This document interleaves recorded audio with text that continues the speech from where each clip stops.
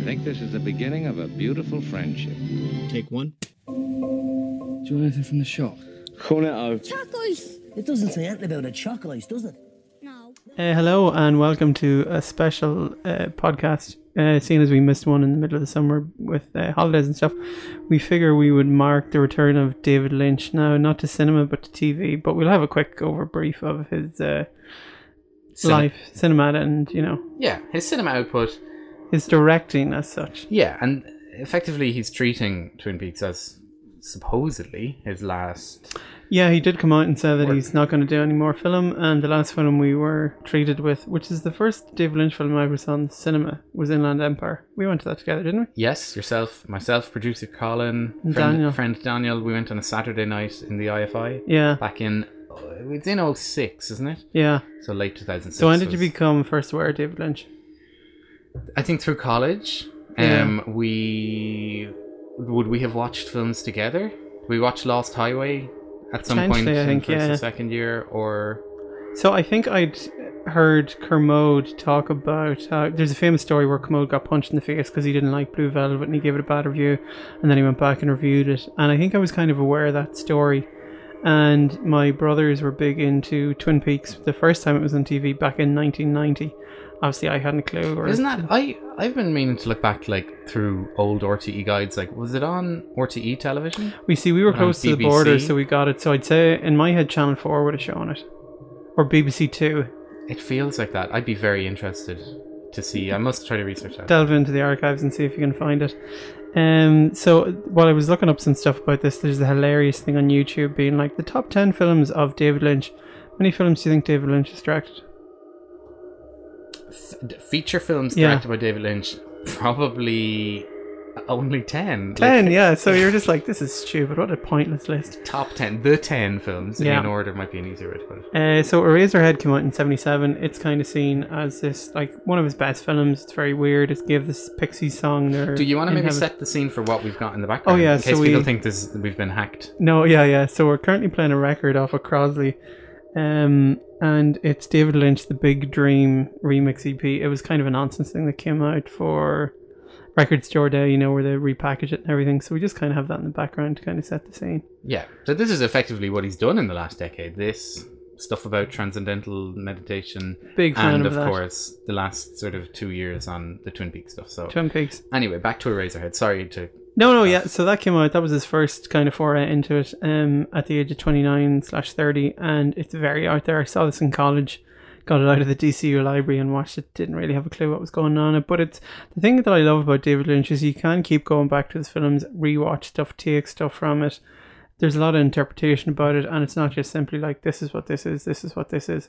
I actually, a good mutual friend of ours, Colin, and I were talking today about your enjoyment of films that don't make sense. Yeah, how it you is get kind more of of a my kick out of stuff if it doesn't make sense than if it does. Accurate or inaccurate? Oh, definitely accurate. Yeah, if I kind of see, it was just like, oh, brilliant. I don't really know what this is about. I'm like, fantastic, because it's become so boring. Not to be like a snob or anything, but like when you see as many films as we do, you can predict how things are going to end. You can see from like halfway through, right, this is what this is going to be. So it comes more so about like the character and the dialogue, and then that is so failing so much in cinema these days. So it's nice to have like imagery and story and like feeling. Like a big thing you keep coming back to with David Lynch is his ability to create absolute terror. Yeah, unlike anything else. So do you want to do a clip for Eraserhead? Or? Yeah, we're going to finish on a clip for Eraserhead. Okay. It'll be that song In Heaven from the Pixies, and I suppose that is one of the early things as well, because I kind of got into the Pixies kind of the end of secondary, first year college, and then I was like, oh, what's this in, and kind of heard the background behind the song.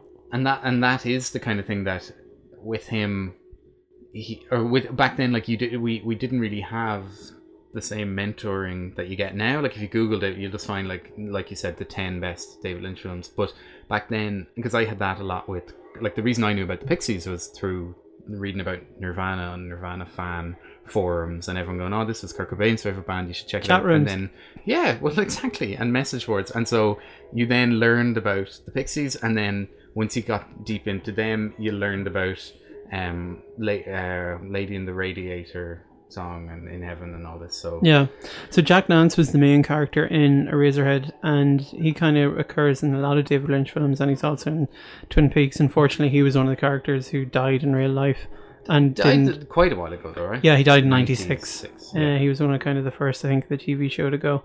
The next one then was The Elephant Man, which I only saw like about a year or two ago, which was great because the Lighthouse did their big retrospective. Yeah. That was his most successful film. It got 8 Oscar nominations. David Lynch kind of goes down more so at the Palme d'Or. People like him a bit more there. He either gets booed or like celebrated. More of a Cannes crowd. I hate this nonsense when they were like, oh, it was booed at Cannes. Like, everything gets fucking booed at Cannes. Or like, it's no indication of anything. It's always like, oh, it was booed. Yeah. And so did this, I don't remember this playing in the...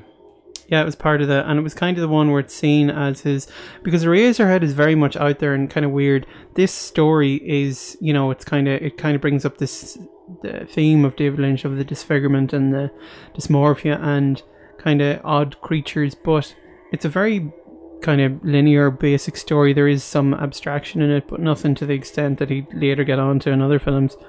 June, a film I have not seen. Tried to watch it with Damien, old housemate, at one point and couldn't get through it. Had to stop. So that's kind of one that I'm kind of curious. It was a big sci-fi film. Is there a 5-minute version on YouTube?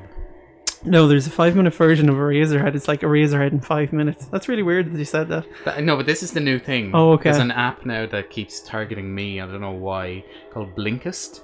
And it's to read a book. Do you think you could read a classic in your lunch break? I don't want to read, you know. Kind of defeats the whole point of reading Catch classic. 22 over a burrito or something. Like the whole point. So I think that is interesting. Like a lot of people talk about this, that you speed read and can speed watch films so as you can know about it, which is disgusting to me because how could you? Okay, we're talking about this with Dune, which maybe is a film you've tried to watch through and it just didn't click.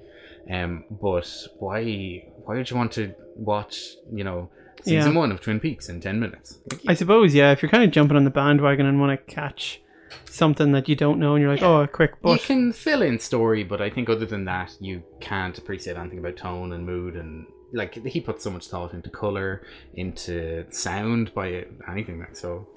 The most notable thing, I suppose, with June is that it's Kyle MacLachlan's first ever film, and it's his first film with David Lynch, and who becomes a seminal figure with the pair, like people, you know, like Scorsese have De Niro and certain things. So I think the main male actor for David Lynch is Kyle MacLachlan. He's much more of a female director, I think. But he was in this, then he also starred in Blue Velvet, the following film that they did in 1986, and then was in Twin Peaks. And is in the revival as well. I saw a lovely thing of them hugging last week. That kind of thing gets me. Oh yeah, it's kind of nice. That's nice. At the He's premiere. great hair, David Lynch. I'm very jealous of his hair. He's kind of got that Samuel Beckett white, crazy, short at the top and then big and bushy. Is it real though? Oh, I'd say so. Imagine. No, of course it could be. It's like he's been electrocuted. Yeah. So we'll take. So we're up to 1984. So this film came out 5 days. June came out 5 days before I was born. Wow. FYI. Is that your middle name? No. Oh. I'm not sure it would have been in the cinema Andromeda, would it have? Did it get... It sort of didn't... It sort of ruined him, isn't that? Yeah, that was going to be his big kind of... Everybody thought it was, but it was a monumental flop. And at this stage, the blockbusters were getting a bit dumber and a bit more... Yeah. Like kind of Arnold Schwarzenegger, Stallone kind of... Spielbergy. Yeah. So then in 86 we kind of have Blue Velvet, which is seen, a lot of people would maybe put it as best film, or certainly up there, and it starts to kind of creep in back to this surrealism with an amazing performance from Dennis Hopper as being an absolute crazy man. So I have a small clip here that kind of sets the mood, and it kind of gives you this tonality that Lynch is amazing at creating. Police call, police call. This is it. Raymond? Thank you, Raymond.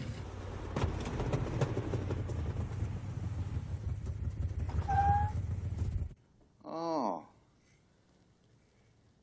Frank's here. Come on. I want you to meet a friend of mine. Hey, Raymond, you get enough beer for Ben, too. What kind of beer do you like? Heineken? Fuck that shit! Pabst Blue Ribbon!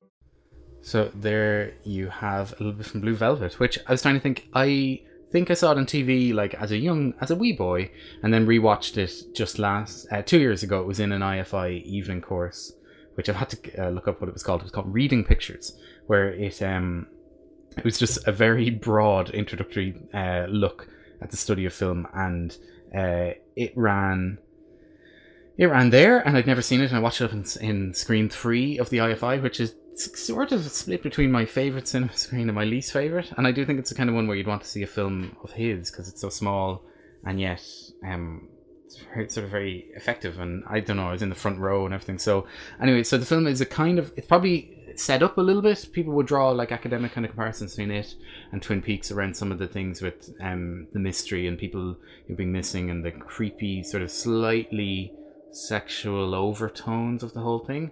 And it's this kind of formation of normal middle America with this incredibly terrifying, horrific underbelly. Yeah. And so, as mentioned, Kyle MacLachlan's in there. You've a fantastic Isabella Rossellini, and then I'm going to say introducing his first work with Laura Dern. I don't know that for a fact, but I think, and we then, of course, got her in the other film he directed, Wild at Heart. So she was in Jurassic Park. David Lynch did Jurassic Park. That's actually a little unknown fact that he was actually the director in that. Jurassic Park. Spielberg is one of his pen names. Yeah. It just, to me, Blue Velvet is probably my favorite one of his.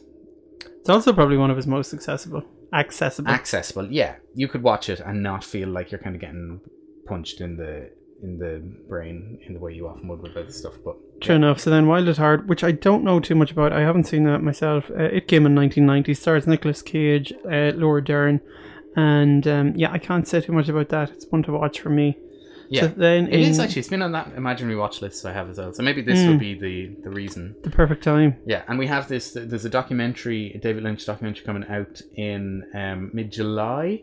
And it played in the Dublin Film Festival. Both of us missed it because we're just slackers.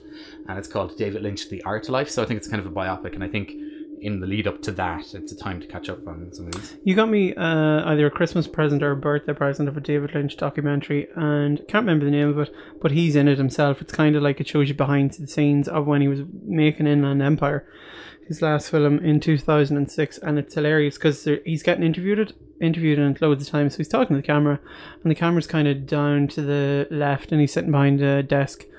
And then the last scene, David Lynch is looking at the camera, and he's like, "Is that okay?" And then it cuts to the camera crew, and it's David Lynch again with the boom mic and some other people. And I was just like, "It's brilliant. That's why I love David Lynch."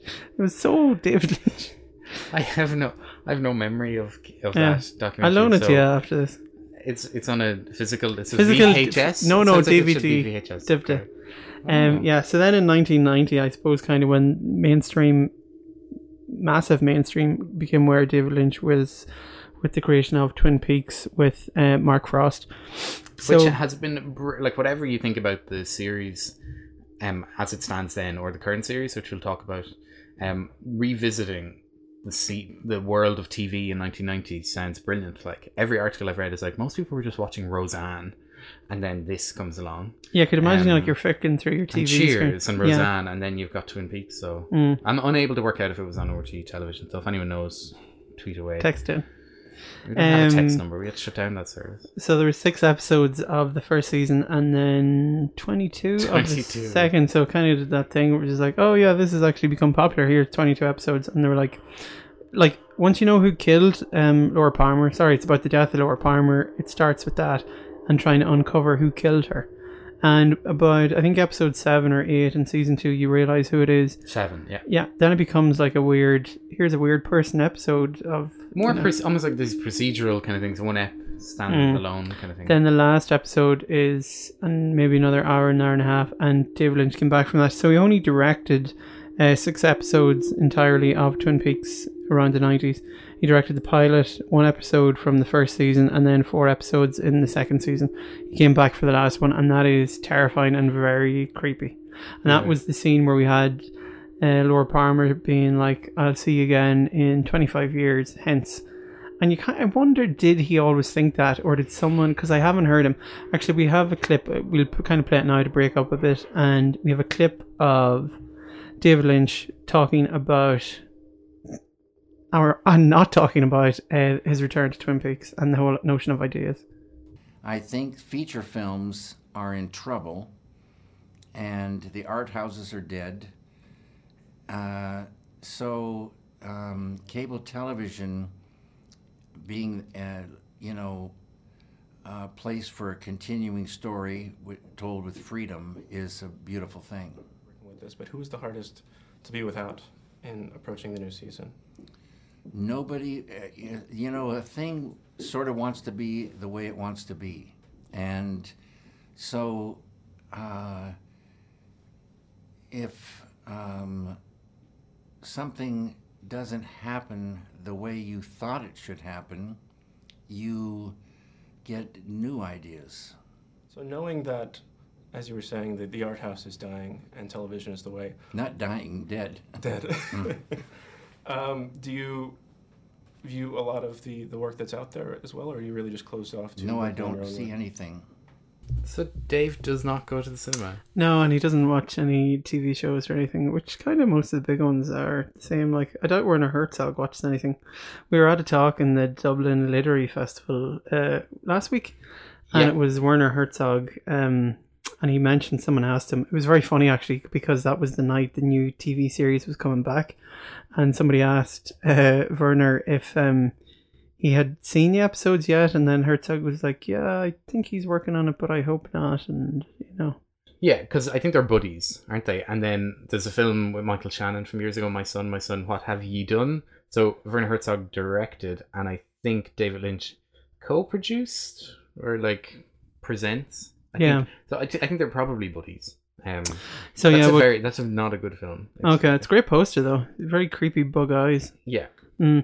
So David Lynch, you kind of mentioned it earlier, like the reason he is not as prominent nowadays is because he's really become involved in transcendental meditation. He kind of was one of the people who met Maharishi Mahesh Yogi in 1973, and he's kept doing it and kept it up, and he set up the David Lynch Foundation for Consciousness-Based Education and World Peace. So that's kind of his main focus at the moment. His last film was Inland Empire in 2006, and was pretty nominal because it was his first foray into total digital film. And kind of, I looked at some of the clips on YouTube there, and you're like, oh yeah, it does look a bit cheap, and doesn't have the same. He loves his freedom of it though. And have you noticed that with the new TV series of Twin Peaks? Have you? What do you mean in terms of the digital? Yeah, and how it looks great. But I think I like the general look and feel of this one. Like that the cameras have kind of evolved, and it looks more like what David Fincher might make if he was told this is what he would have to do. So anyway, I'll listen. Bit of music right there. We'll have that in the background. What do you make of the new TV show? Are we just skipping the straight story? No, I'll go back into them. Oh, we'll come back. Okay, we're still on the Twin Peaks. Yes, I am thoroughly enjoying it. I'm not as big, or I wasn't as big a fan of. I've had to catch up on the TV show immensely, and it was just something that you and a lot of your buddies have been obsessed by for a good while. So for years, I just sort of said, the log lady, and I would just sort of allude to certain things, and that sort of worked for a long time. But I knew I always wanted to do it where I got so engrossed and obsessed with the show just before it returned. So I really, really enjoyed the 4 episodes, because we've had 2 that aired on Showtime, and then subscribers to the Showtime streaming app were also then allowed. They were given access to 3 and 4. Yeah, you were in America, so you were able to set up the credit card. Yeah. So we've been able to watch the 4, but now Ep 3 is on Showtime this week, Ep 4 next week. And Sky Atlantic have all these as well, so they're available on a Monday morning, I think, on Sky Atlantic, and then they air the bigger deal on the Monday night. The first 2 episodes were more akin, because after he finished Twin Peaks, the TV series in the 90s, he came out with Fire Walk With Me, which was kind of the prequel, and it's a terrifying film. It's really scary, very out there, way more violent than the TV show. But that's kind of, since that, he has had Lost Highway, The Straight Story, which is the anomaly in it. I think that was kind of almost his two fingers to the film world. To like, look, I can do a normal film that's quite dramatic and whatever, but Yeah, that's not my style. The guy out in the lawnmower going to meet his brother. And then he had Mulholland Drive and Inland Empire. So you've got Lost Highway, Mulholland Drive and Inland Empire, which are incredibly weird films. They're quite out there, very scary, split personalities in them. So then when he comes back to Twin Peaks TV series, you shouldn't really be that surprised that it's a bit out there, and way more so than the original. Because the first episode was very full on with that box and the creature coming out of the box. Yeah, that was quite phenomenally. terrifying. Yeah, it does feel like he's treating each episode, and this is a bit like what Aziz Ansari has done. Are you watching Master of None? Yeah. Where each episode is, he says he treats it like a mini movie, and he gives it its own credits, its own title, and its own branding, like its own graphics and stuff. So I feel so far that the series hasn't. I know he says it's a 18 episode movie or whatever. I do feel like each of them have a very different directorial feel to them. Like certainly between 1 and 2, like we had on-screen cards saying we're in Las Vegas, and then have we been back to Vegas in?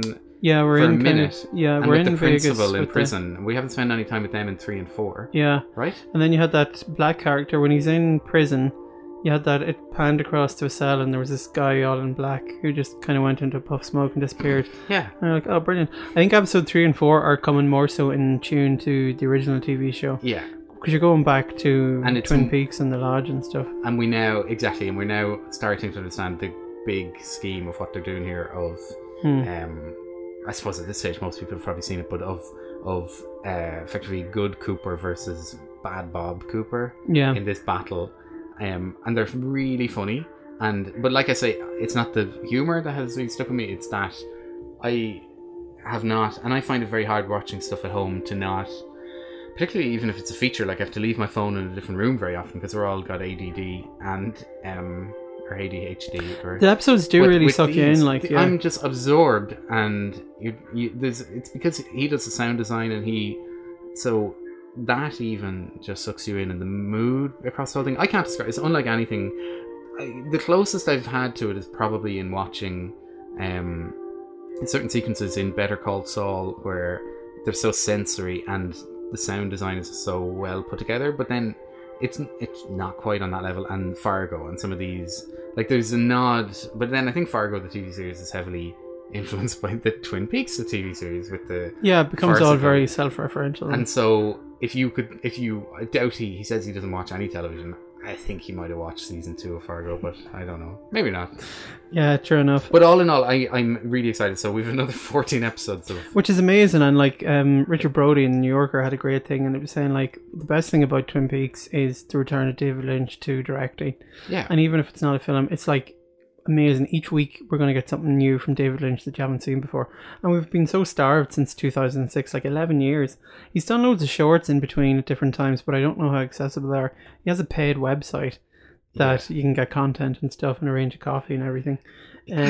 So there you go, a good fun fact. Is it good coffee? Or... I don't know, I'm not really a coffee drinker, so you can send your answers in a postcard. That was actually a setup for you to say it's damn good coffee, but ruined. That's okay. Sorry. You're obviously not a real fan. No. So there's a good bit of trivia where George Lucas offered David Lynch Star Wars Episode 7 Return of the Jedi after seeing Eraserhead, but David Lynch was like, nah, that's not really my thing. So imagine how good that would have been. Episode 6. Yeah, 6. Sorry, I got very confused where he got offered the one that J.J. Abrams. That would have been most interesting. Is that actually true though? Like I think so. Like I don't, because it didn't happen, so I don't know why anyone would kind of lie about it. What would he have done with an Ewok? The Ewok's eyes would have been very different. True, yeah. I don't know if they'd been as small. They probably would have been human and only partially furry. They wouldn't have been fully. They would have been like maybe patches of fur. Like they would have been horribly burned in something. Yeah. Half fur. And Chewbacca probably would have been in a fire. Yeah. So anyway, we kind of look forward to the rest of the Twin Peaks series. But he wrote a book in 2006, I think, kind of talking about it, semi-autobiographical, and talking about his whole foray into transcendental meditation. But there's a great quotation in it that I kind of think sums him up perfectly.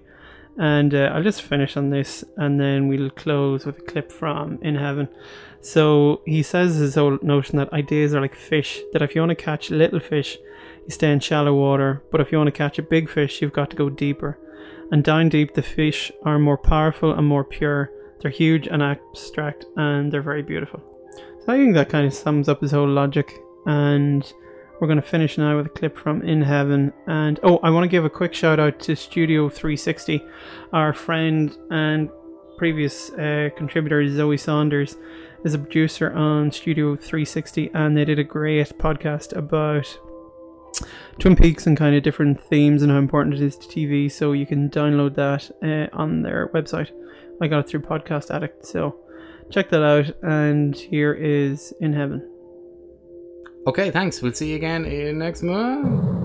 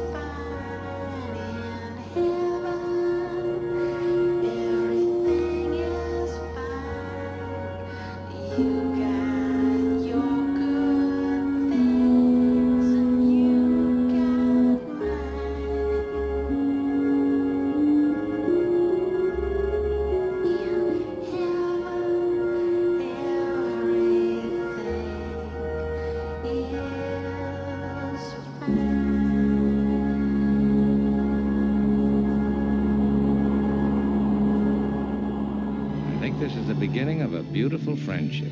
Take one.